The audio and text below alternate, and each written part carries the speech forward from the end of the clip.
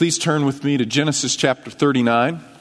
This morning we're going to start our study of the life of Joseph, kind of a welcome relief after looking at Jacob.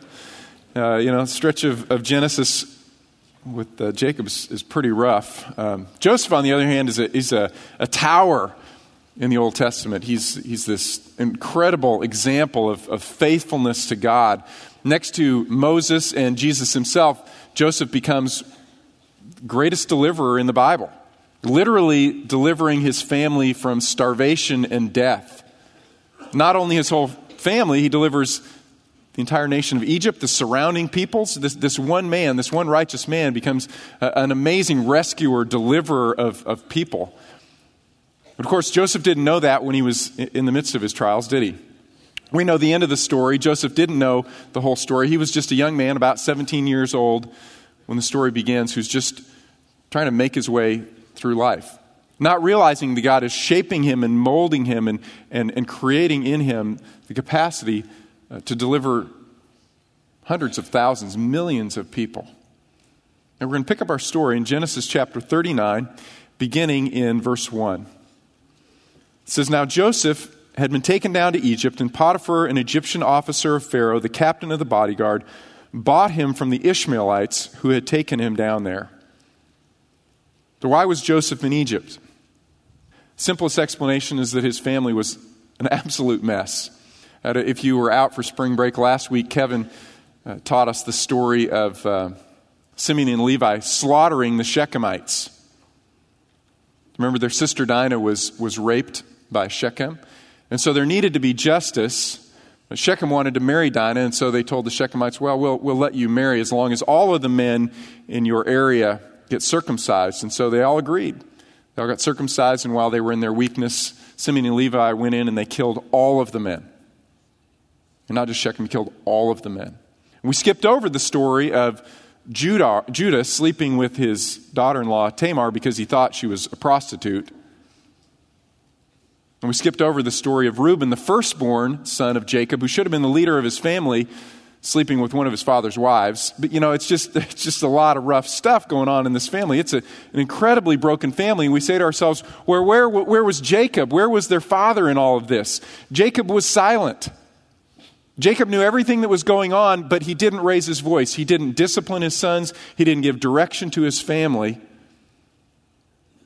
He largely rejected his wayward sons, but he did have one son that he really loved, and he wanted to make sure that everybody knew that was the favorite son. I want you to turn back a couple chapters, Genesis chapter 37. Genesis 37 and verse 1. It says, "Now Jacob lived in the land where his father had sojourned in the land of Canaan. These are the records of the generations of Jacob. And Joseph was 17 years of age when he was pasturing the flock with his brothers, while he was still a youth, along with the sons of Bilhah and the sons of Zilpah, his father's wives. And Joseph brought back a bad report about them to their father. Now Israel, or Jacob, loved Joseph more than all his sons because he was the son of his old age, and he made him a varicolored tunic."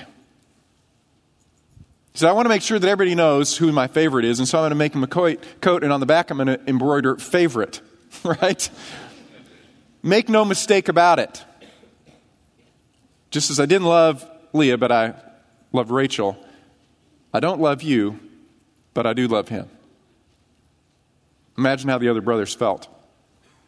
Verse 4 says, "His brothers saw, it was obvious, that their father loved Joseph more than all his brothers, so they hated him. They couldn't even speak to him on friendly terms, let alone the fact that they were all no-load, misfits, broken down young men, immoral, and Joseph was tattling on them. A lot of reasons for conflict in the family. Verse 5, it says, "Then Joseph had a dream, and when he told it to his brothers, they hated him even more.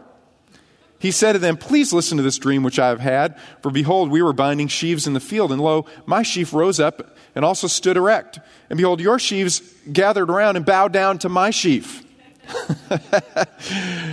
His brother said to him, 'Are you actually going to reign over us? Are you really going to rule over us?' So they hated him even more for his dreams and for his words." The picture we get of Joseph is certainly a a good young man, a righteous young man, but maybe a bit naive, right? He has a second dream, and in his dream, the sun, the moon, and the stars representing the brothers, the sun and the moon representing mom and dad, all are bowing down to him. And he tells not only his brother, he also tells his mom and his dad, they're like, are you serious? They hated him. The brothers hated him. And so one day, Jacob sent Joseph again out into the fields to bring back a report because he knew that his sons probably were misbehaving out there. That's why he sent him. Could you find out what's going on and see if I need to take corrective action? So he sends Joseph out again, and as Joseph is walking up to his brothers, they see him, they say, here comes the dreamer. You know, there's an easy way for us to make sure he never rules over us, and that is we just kill him. Reuben, firstborn, tries to step up a little bit. He says, let's not kill him. Let's just throw him into the pit when he gets here, thinking he could come back later and rescue Joseph out of the pit. So Joseph arrives, and they beat him.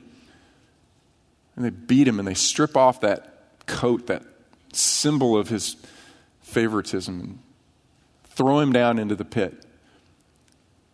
He's frightened, he's scared, he's thirsty, he's hungry, he cries out, he begs. And what do? They just sit down and have a party, ignoring him. Somewhere in that time, Reuben has gone off, probably look at some of the sheep, and in the meantime, a group of traders comes through.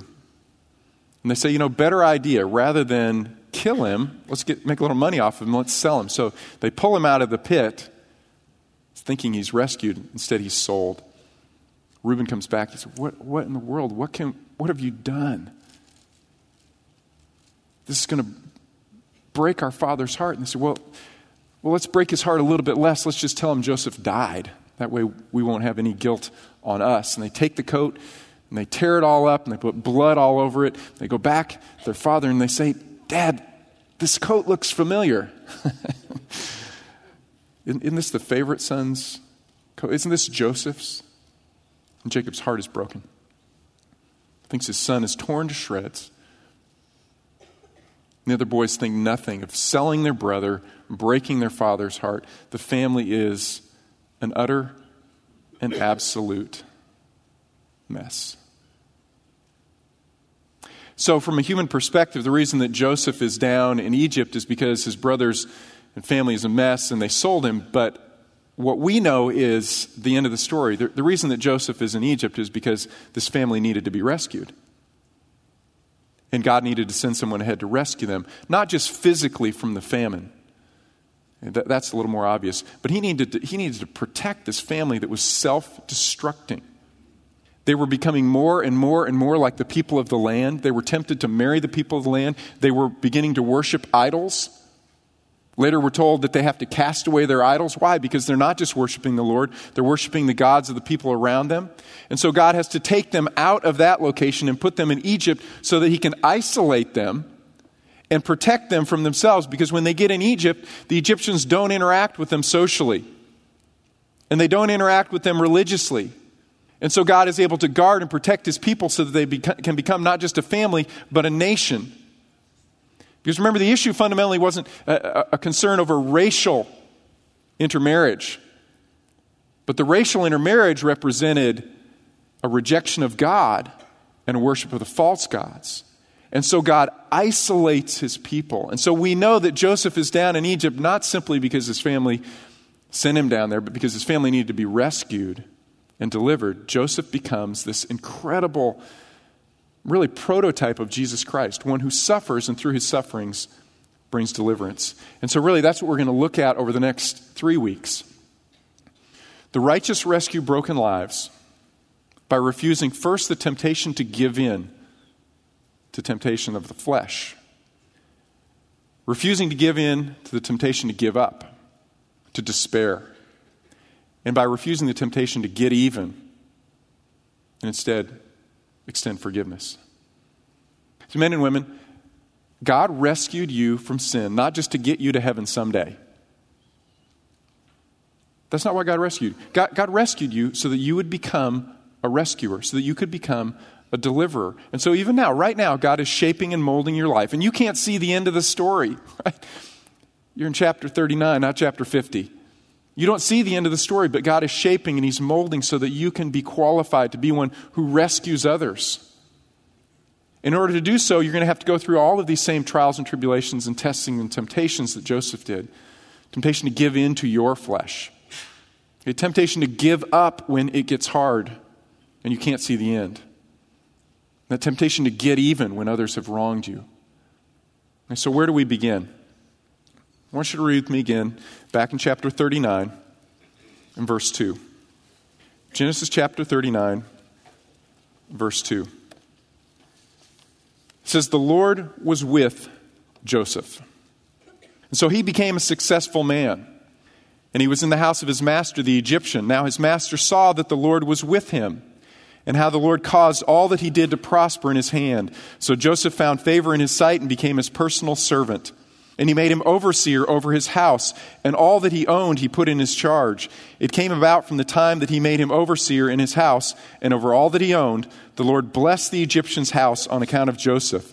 Thus the Lord's blessing was upon all that he owned, so in the house and in the field. So he left everything he owned in Joseph's charge. And with him there he did not concern himself with anything except the food which he ate. What I want you to notice first, before we look at Joseph's response to a specific temptation, is I want you to notice that Joseph is busy. The greatest guardian we have against giving in to temptations of our flesh is to be busy about good things. Joseph is faithfully executing his duties as a servant. His mind is occupied. His hands are occupied. His body is occupied. Joseph is occupied doing good things, executing his duties as a servant. What happens? God blesses him. It says he prospers. He is successful. Everything he puts his hand to is successful. And he rises up through the ranks. He starts as the lowliest of slaves, 17-year-old Hebrew boy who probably doesn't even know the language, but he works hard. He works diligently. He does what he should do without complaint, and he rises through the ranks, and pretty soon he's actually in the house. He's not living with the slaves any longer. He is living in Potiphar's house, and he is over all the other slaves. He's over everything that Potiphar owns in his household and everything that he owns in his field. He is a blessing. And why did God choose Abraham's family? Do you remember? Genesis chapter 12. This is where we started. Genesis chapter 12. They were chosen so that they would be a blessing. God would bless them so that they could be a blessing. But back in the land, after the Shechemites were all murdered, Jacob comes to his sons and he says, "You have made me odious in the eyes of the people. I'm not a blessing, I'm a curse to the people." But now Joseph is down in Egypt and he is being a blessing. Joseph is doing what Joseph should be doing, and that is a protection for him from sin. But it's not a perfect protection, right? Temptation still comes and finds Joseph. I want you to read with me in the end of verse 6. It says, "Now Joseph was handsome in form and in appearance." That's just a parenthetical statement. It basically just says, now Joseph was a target. Right? I mean, Joseph was on the poster at Gold's Gym. He had, his face, his smile. Even before braces, he's just, he's a looker. He's got six-pack out. He's built, and he's a physical specimen. This is only said of one other person in the entire Bible, this description. You know who it was? His mother. He's got great genes.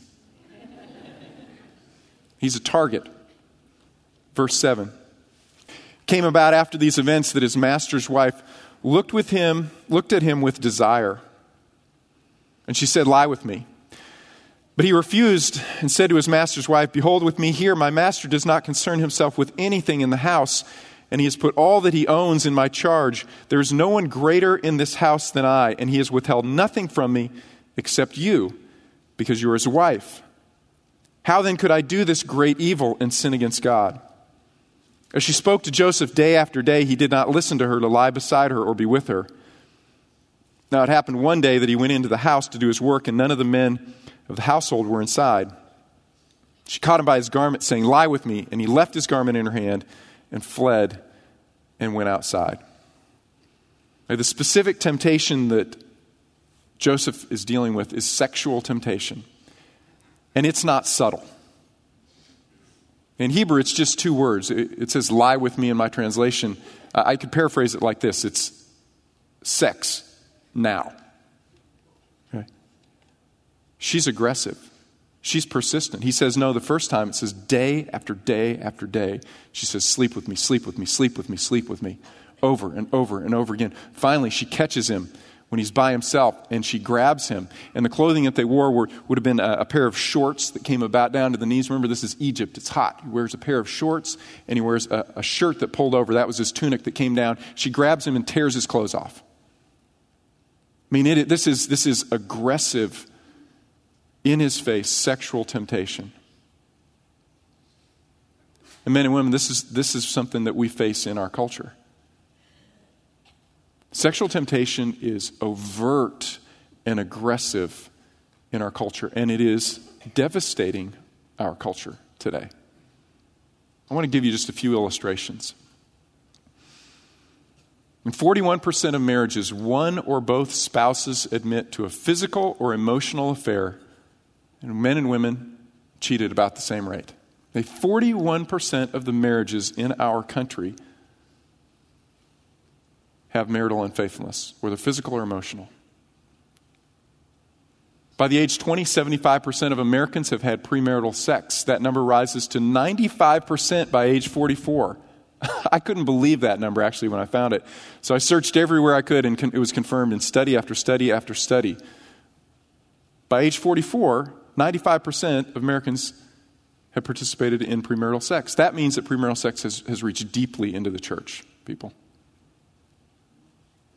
64% of men and 18% of women view pornography every week. Every week. That's addiction, that's epidemic. Bad for us, terrible for our kids. 51% of boys, 32% of girls have viewed pornography for the first time before the age of 13. That means they view it for the first time in grade school.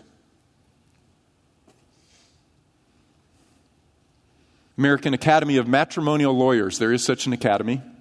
Okay.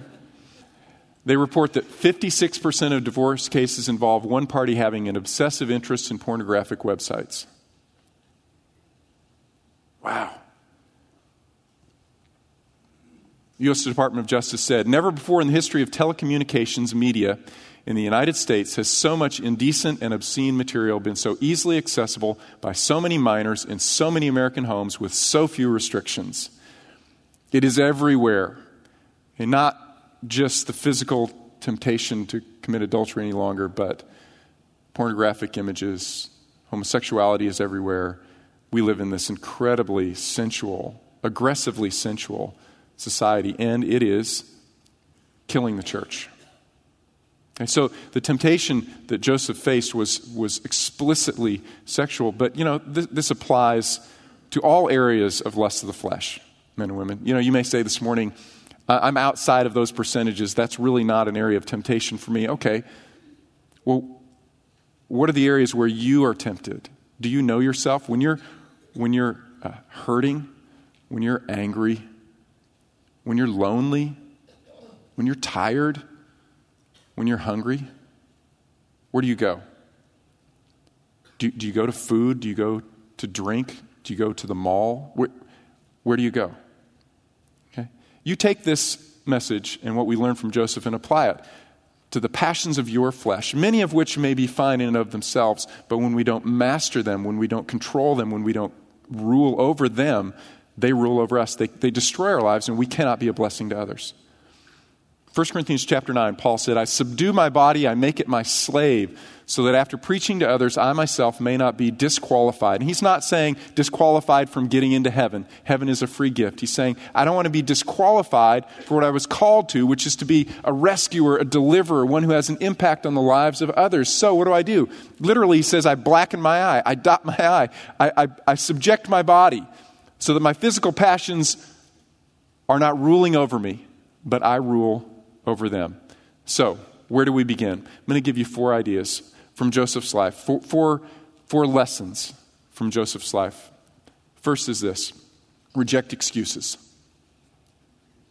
Right now, just Make up your mind. There is no excuse for sin that is legitimate. If anybody had a right to make excuses for sin, it was Joseph, right? One excuse he could have made. I have a right to be angry. My entire family has rejected me. My brothers sold me into slavery, and they only did that because they didn't want to kill me. They thought they could make some money off of me. It seems that God has abandoned me. I'm outside of the promised land, and God had given me this vision. He gave me 2 dreams in which I would be ruling over my family, but my family doesn't even know that I'm alive any longer. I may not see them. I have a right to be angry at God. And some of you this morning are angry at God. And I understand that, but that's not a safe place to stay. Because you can't see the end of the story, and you don't see eternity, and you don't know all the good that God is working, even through the trials in your life and what you've suffered. Joseph refuses to remain in self-pity. He does not stay angry. No one will know. Man, if this was ever true of anyone, it was sure true of Joseph, right? No one will know. Mom and Dad aren't around. My brothers aren't around. Not even anybody who speaks my language down here. But he knew that God would know. Everyone is doing it. Fact of the matter is, it's well documented that promiscuity was rampant among the slave class in Egypt. Everyone was doing it. Everyone. I don't have a choice. It's my master's wife. I have to do what she tells me to do. If I don't, she could sell me again. She could have me put to death. She could demote me. She could do all of these things to me. I really don't have a choice. All illegitimate excuses, none of which did Joseph embrace. Reject excuses. There is no excuse for sin. No valid excuse. Second, rehearse God's blessings. Look with me again in chapter 39, verse 6. It says, so Potiphar left everything he owned in Joseph's charge. With him there, he did not concern himself with anything except the food which he ate. But Joseph was handsome in form and appearance, and it came about after these events that his master's wife looked with desire at Joseph and said to him, lie with me. But he refused and said to his master's wife, behold, with me here, my master does not concern himself with anything in the house. He has put all that he owns into my charge. Now, for a slave, Joseph had a great life. And he's not bragging here. He's recounting his blessings. And what we see over and over and over in Joseph's life is he gives all of the credit for everything in his life to God. Potiphar knows the name of Yahweh. He knows the name of the Lord. Where did he learn it? There are no other Yahweh worshipers in all of Egypt except Joseph. He learns it from Joseph because Joseph has said, you see the blessings in your household, Pharaoh, that are coming through me? They're not coming through me. They're coming from God through me. God is the source. Joseph didn't think of God for the first time when this temptation hit him. He had been rehearsing his blessings over and over and over and over and over. All that he had was a gift of God, and he knew it, and he told people about it. And that is transforming, men and women. It is a protection against sin. It is a guardian against sin. Notice what he says in chapter 39, at the end of verse 9. He says, how then could I do this great evil? In other words, I've thought about it. In light of all of the blessings of God, how could I commit this sin? That really doesn't make sense when all that I have is a gift from God.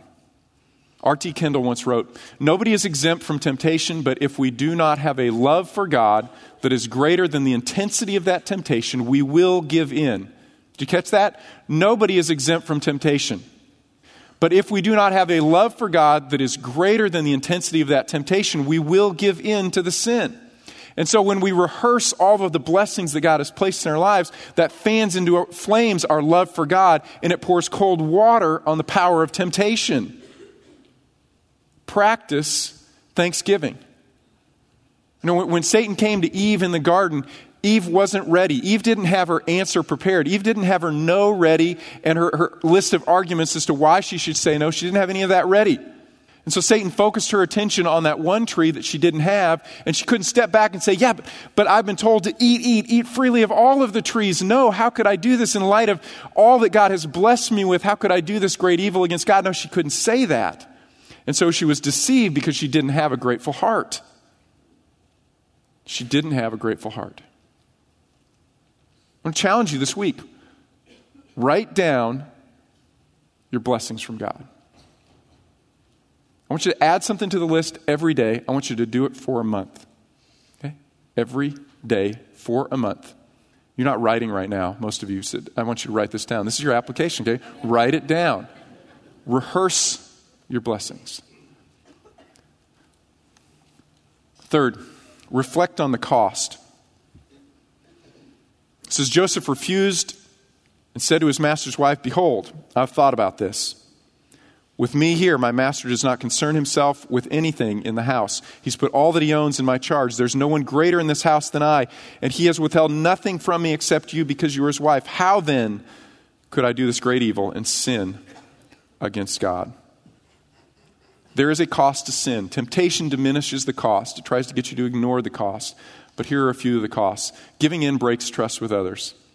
Joseph valued the confidence that Potiphar placed in him. And he didn't want to lose that. Even though the man was a pagan, maybe especially because he was a pagan. Joseph had earned his trust and he didn't want to lose that trust. People are counting on us. You need to think about that before sin. Think about it. Giving in destroys my ability to bless others.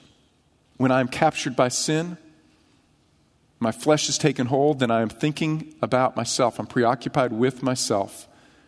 I'm not outwardly focused any longer. It destroys my ability to bless others, which is why God has called me to himself, not just to get me into eternity, but to allow me to be a one who blesses, one who rescues, one who delivers. Third, giving in breaks God's heart. Notice what he says again. How then could I do this great evil and sin against God? There are bookends on Joseph's story here in chapter 39. It says God was with him. God was with him. God was with him. God hadn't left him. God wasn't just in the promised land. God was also in Egypt. God will later be in prison with him. God is with him. His presence is there. All sin, he says, it's ultimately against God because God is my maker. God is my creator. God is the one who gave me life. He gave me a body. This is the temple. This is the temple of the Holy Spirit. I don't want to break the heart of God. Fourth, giving in breaks down my will. Hey, nobody really rushes into moral failure.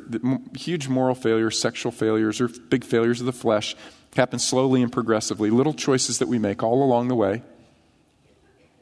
You don't just wake up and collapse. Okay? Those small choices along the way break down the will. The will is like a muscle. Okay? And when you feed it properly and you exercise it properly, it grows in strength. But when you neglect it or ignore it or you use the will to choose things that are unhealthy, you destroy the strength of the will. This last year, I read a book called The Willpower Instinct. And I'm not recommending it without reservation. It is a thoroughly non-Christian book. The worldview is completely non-Christian. But the author and the scientists that she quotes make a lot of interesting observations about the relationship between the mind and the brain as a human organ and the rest of the body and the choices that we make. I want you to listen to one quote here from the book. Some neuroscientists go so far as to say that we have one brain but two minds, or even two people living inside our mind. There's the version of us that acts on impulse and seeks immediate gratification, and the version of us that controls our impulses and delays gratification to protect our long-term goals. What does that sound like? You stumbled on Romans 7. Genius, right? Written centuries ago, millennia ago. But you spent millions of dollars studying to come up with this. I mean, ask any person on the street. Are you tugged two directions? Absolutely. And when you feed the Spirit grows. How do you feed the Spirit? Rehearse your blessings. Reflect on the cost. Benefit and cost. A few months ago, Tim and I were talking about sin and temptation and righteousness. And he made a statement to me that I will tell you, it has stuck in my mind, and I've thought about it. Every week I've thought about it. He made this statement. He said, I love saying no to myself. I've never heard anybody say it like that before. He goes, I love saying no to myself. Like, well, okay, expound on this. Could be an illustration someday. Expound on this for me, Tim. He said, well, I love thinking about all of the blessings and the good that God has done in my life. I enjoy thinking about that. And then I stop and I think about how I could give all of that away by choosing to sin. And so I love saying no to this and saying yes to God's blessings. So, second half of your application. On one side of the sheet of paper, you list all of the blessings, and you're adding to it every day for this month. On the other side, I want you to begin to write out the costs. The cost to you, the cost to others, the cost to God, the cost to this body of believers, the cost to the community, okay? Benefits and blessings and costs, okay? Literally. Because that transforms the mind and strengthens the will. Now, fourth, remove ourselves from temptation. As we look at this fourth one, if I could have the men head to the back and get communion prepared for us. Okay, the fourth one is this. Remove ourselves from temptation. Look with me in verse 10. It says, as she spoke to Joseph day after day, he did not listen to her to lie beside her or to even be with her. Okay? As soon as he saw what kind of woman she was, and she kept hounding him for sex, and then she kept just trying to be around him, he decided, no, I'm not even going to be near this woman. I'm not even going to be around her. It's not just that I won't sleep with her, I will not be near her. Okay? This is the principle that Paul talks about in Romans chapter 13. Make no provision for the flesh in regard to its lusts. Put up a barrier. Obviously, Joseph could not quit his job, but he could avoid being around this person. You need to erect barriers to temptation and barriers to sin. It may be so drastic that you need to quit your job and start a new job. Really. If you are constantly hounded by temptation and you realize that your flesh is not able to withstand this temptation at this point in time, it may be that you need to actually change the place where you work day in and day out. You may need to just stop. Or you may need to have someone go through your house and remove all the Cosmo magazines. Or you may need to have someone go with you to the grocery store and shop so the food isn't actually in the house when you're tempted. Okay? It's pretty hard to remove the entire internet from all of your life, isn't it? It's everywhere, but maybe you need to get rid of your smartphone and get a Wise phone, right? Remember those ones? They just flip up. There's no internet. Texting takes forever. Okay? Or put a filter. Put accountability. Somebody knows everywhere that you go. Okay? Make no provision for the flesh in regard to its lusts. And even when you do that, sometimes sin will leap over those walls and it'll come find you. That's what Potiphar's wife did. She chased after Joseph. She found Joseph. And so what did he do? He was gone, right? Man, he hit the door. He let her tear off his clothes and he ran out of the house. And a lot of times I think we simply do not take sin and temptation nearly serious enough. I once read, God is looking for a few good cowards. Fear it, because it will destroy your life. Your flesh will destroy your life. It's the greatest enemy, and it's hidden within you, and it's always cropping up. It's always lusting, longing. Get as radical as you possibly can get so that you're not devastated by sin, so that you can be a blessing to God and honor others. Do good. This morning you may be sitting there and you're just like, man, temptation has been hounding me and I feel worn out. I feel beaten down. I want you to know this. You are not alone. We all dress up a bit for Sunday mornings, but every person brings in here discouragement,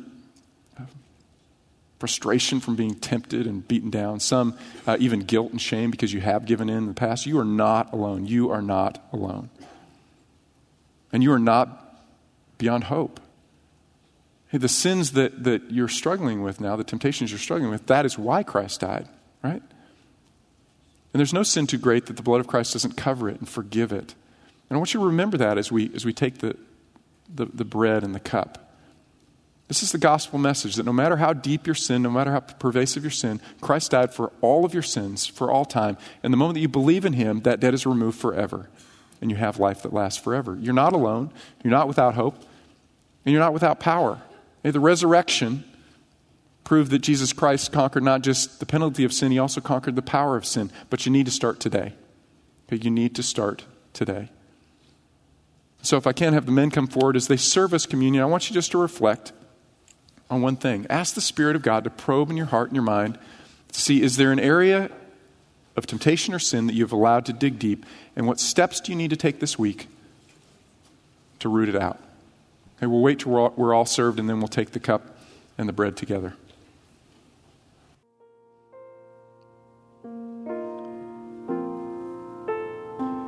Hebrews 10, it says, "For it is impossible for the blood of bulls and goats to take away sins. Therefore, when Jesus comes into the world, he says, 'Sacrifice and offering you've not desired, but a body you have prepared.' Then I said, Behold, I've come. In the scroll of the book it is written of me, to do your will, O God." Nothing can take away the debt of sin except the broken body, the suffering, and the blood of Jesus, his death.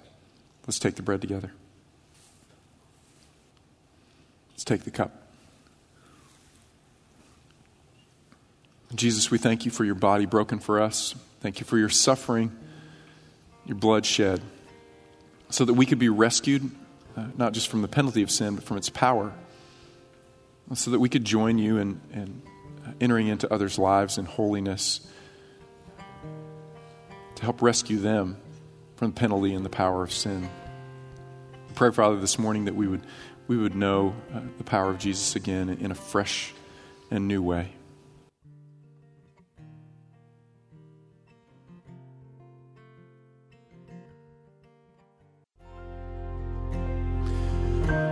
Father, we thank you for sending us a rescuer, a deliverer. Thank you, Father, that his work was perfect on our behalf. There is no debt of sin that we carry because of Jesus, and that there is no temptation that is too great for us to overcome because of Jesus. I pray, Father, this week you would refresh, renew, and begin afresh this transformation process in our hearts and our minds, that we would love you so deeply that sin would seem utterly foolish. Father, I pray for those who feel broken down and discouraged, that your Spirit would speak to their hearts, lift up their eyes again afresh to you, great God, Savior. It's in Christ's name we pray. Amen. God bless you. Have a great week. Don't forget all of your blessings and the costs for the next month. I'm going to check.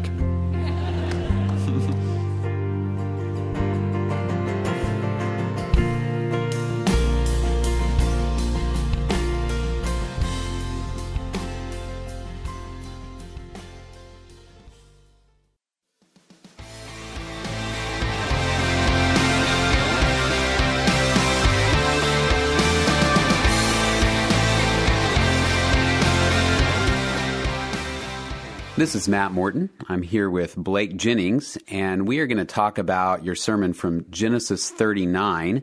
You and Brian talked about that passage yesterday, and it tells the story of Joseph and Potiphar's wife. And you particularly centered on the issue of temptation, and more specifically, the issue of sexual temptation, which is an enormous issue in our culture. It's a huge problem and a huge struggle, I know, for many of those who are listening. And one of the challenges that emerges when we talk about sexual temptation in our culture that I want to ask you to address as we start is that, it's easy to believe that if I create the right safeguards in my life, maybe an internet filter, or I just don't go to the wrong part of town or to the wrong types of stores, I can avoid sexual temptation. And what we're finding as we talk to people is that while that was true perhaps 50 years ago or even 30 years ago, that's really not the case anymore. We are so saturated with sexual temptation because of the internet, because of the presence of smartphones everywhere, that it's often nearly impossible to avoid it. So to a person that feels frustrated by that and feels that they can't get away from that source of temptation, Blake, how would you respond to that problem? Well, you're feeling what Joseph felt. because that's precisely the environment that Joseph is in the passage in Genesis 39. If you look at the details, Potiphar's wife comes after Joseph day after day, so he's not getting any break from temptation. And at the climax of the temptation, when she really comes after him physically, he's actually doing his job. He had no choice but to be there. He could not neglect his duties. And so I think that when we look at our society, we realize that just by the way that things have progressed, we're living in Joseph's reality. So sexual temptation is never far away. It is actually helpful to realize that and kind of get over that hump a little bit, because as long as you believe that, well, I can just tweak my environment so that I'm not exposed to it, you're going to be frustrated. I don't think that's possible anymore in America. Now, there's things that you can do. I think for a lot of us, we've found some helpful tools on our computers, helpful tools on smartphones. There's programs like Covenant Eyes as an accountability logging program. So it sends any website you've been to on your computer to a accountability partner. X3 Watch, just X3 Watch, has some software for both computers and phones that do the same thing. It's not filtering, just sending reports to accountability partners. Ever Accountable for Android devices works similarly. All of those are helpful. None of those are perfect. And so you just have to recognize that. You can defeat all of them, and even at their best, they're going to let things slide by. And even if you do great with one device, there's other devices everywhere. I mean, the internet is truly becoming ubiquitous in our lives, and so we can't filter it everywhere. So do what you can to try to limit temptation, but recognize that's the world that you live in. So because of that, it's extremely important that you put into practice the habits, the 4 habits that we saw in Joseph's life that we talked about yesterday. And it's also important that, and Matt, you and I have talked about this a lot before, because we live in a world where temptation is always going to be present, don't just focus on avoiding temptation, focus also on doing good things. That's one of the traps that I think particularly people caught up in temptation really forget, is that life isn't so much about what you avoid. It's about the good stuff that you do. So be part of a Bible study, serve in the church, be growing into leadership, have fun with your friends, have hobbies that you enjoy, exercise, do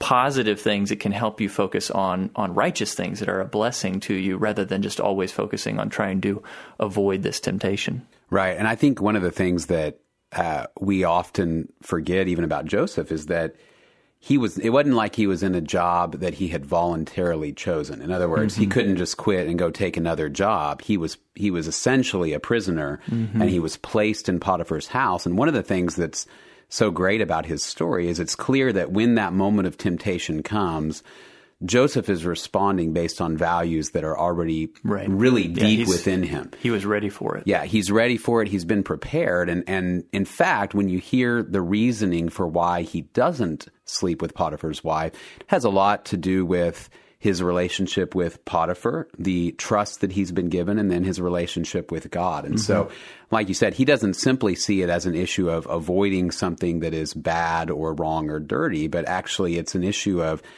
in order to relate appropriately to God and others, I cannot look at or take another man's wife, and that would be sinful. So he has these deep within him, and I think that's a really good thing for those of us who are parents to remember that, when I was a kid and when you were a kid, which has been a while back, it was probably not as long as Brian. Yeah, exactly. In some ways, it was a simpler time. There was not the internet. In order to find pornography, for example, one had to go to a seedy part of town or go to a bookstore and actually buy it, and you'd experience shame. It's a lot different now, and our kids are exposed, we're finding, at much, much younger ages, potentially, to pornography. You cannot simply assume that they'll be okay in this area of sexuality until they are 13, 14, 15. What we're seeing is that you really need to begin having those kinds of conversations with them about the biblical basis for healthy sexuality and godly sexuality. You need to start those when they're 5, 6, 7. Doesn't mean you have to be graphic or detailed, but just the beginning understanding that your body belongs to God. The basic differences between men and women are designed by God, and that there's a certain sacredness to the way that you've been created that isn't intended to be violated by an unhealthy sexuality. So I think that's real critical, and I don't know if you want to weigh in on that at all, but I know as a dad who has 2 daughters in elementary school and then a son just under that, I'm finding that we're already having to begin to think about those issues at a much younger age than I think my parents or grandparents needed to start thinking about it.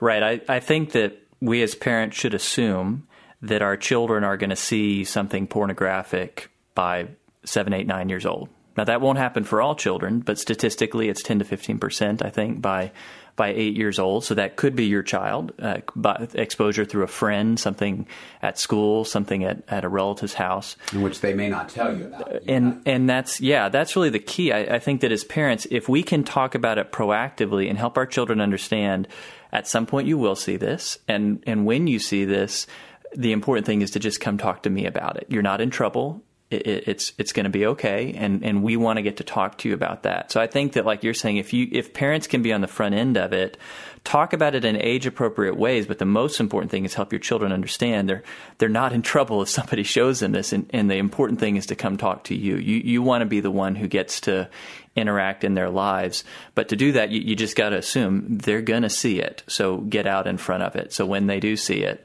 they come to you, and you get to continue to talk through with them about it. Right. And there's a great set of resources that I know have been helpful to my wife and me as we've talked with our kids. It's a book series called The Story of Me, and it's actually several books, and they begin at a level that is age appropriate actually for those who are 3 to 5. Just discussing some real basic concepts about who we are, how God made us, the way that our bodies are made, and then they advance from there for those 5 to 8, and then 8 to 11, and then 12 to 14, and discuss these issues of sexuality from a biblical perspective. Because actually, it's really true that kids make decisions about how they will respond and use their bodies long before you actually have a real detailed conversation with them about sexuality. They watch how you understand the way that you treat one another as husband and wife. They watch that.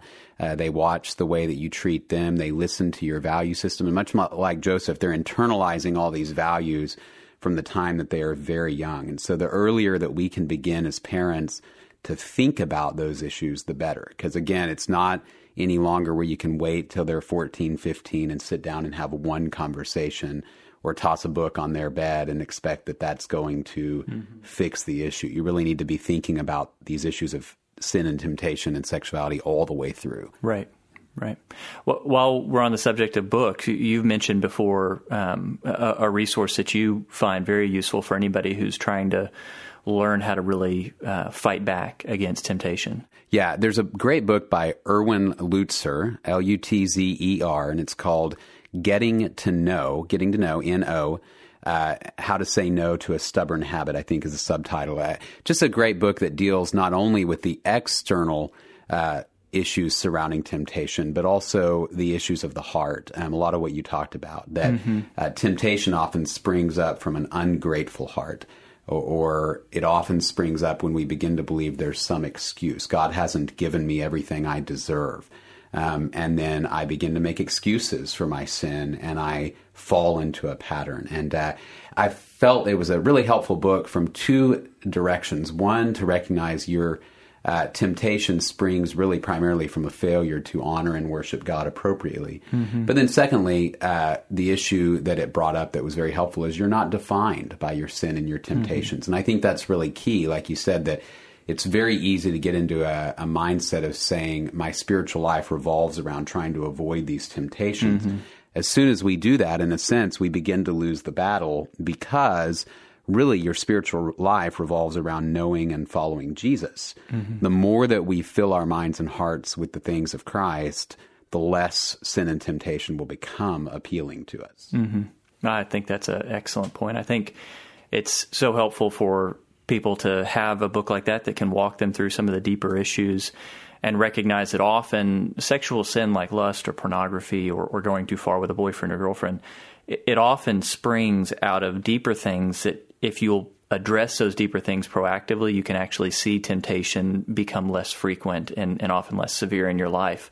For a lot of people, pornography is less about the sex and more about an escape from some stress, some depression, some loneliness, something going on that's deeper, and sexual sin provides a moment of relief from whatever that stressor or that pain is in your life. And so just dealing with the sexual temptation won't ultimately get to where it comes from. So I highly recommend that book, and highly recommend talking to other people about those deeper issues. And let me share a few resources if you find that you're just really struggling with sexual sin. A few different things that you can do. First of all, I encourage you to talk to a mentor, an older friend in your life, a parent, a pastor, somebody who can help you to think through why you are giving in, help you to maybe surface some of those deeper issues that you can be working on. That can always be helpful in our lives. Sin is stronger when we're silent about it. So if we're willing to talk to somebody about it, can be really helpful. Second, if you find that sexual sin is becoming an addiction for you, so by addiction, I mean that you can't say no. Even if you want to say no, you really can't say no. It's happening regularly in your life. We have a program called Celebrate Recovery. It meets at the Southwood campus Tuesdays at 7 p.m. It has separate groups for men and women. It's very confidential, and it's designed kind of around a 12-step program model, but a Christian version of it. It's going to help you, actually getting to what you were saying, Matt, to begin to once again really worship the Lord and walk with Him as you begin to recover from that area of addiction in your life. So really recommend that you check out Celebrate Recovery at Southwood on Tuesdays at 7 p.m. We've got a lot of people in there because this is such a common issue. Good. Yeah. So, and that just highlights in all of this the key that struggling with temptation is universal. Mm-hmm. Everybody struggles with temptation. And I think what separates those in the long run who consistently give in from those who make progress and walk with the Lord is often one's willingness to admit their struggle and seek help. And so that's really what we're encouraging. If this is an ongoing struggle, here at Grace, you can talk with one of the pastors. We can recommend a counselor to you. Celebrate Recovery is a huge help. But we would encourage you, just as we see in the life of Joseph, don't be afraid to acknowledge the temptation and then find a way to flee from it and seek a new pattern and a different pattern for your life. So we will stop there, as I know we're about out of time. Blake, thank you for your weighing in on these issues today. And you can always find more information, more resources on our website at grace-bible.org, along with the sermon audio and any other resources that might be helpful to you.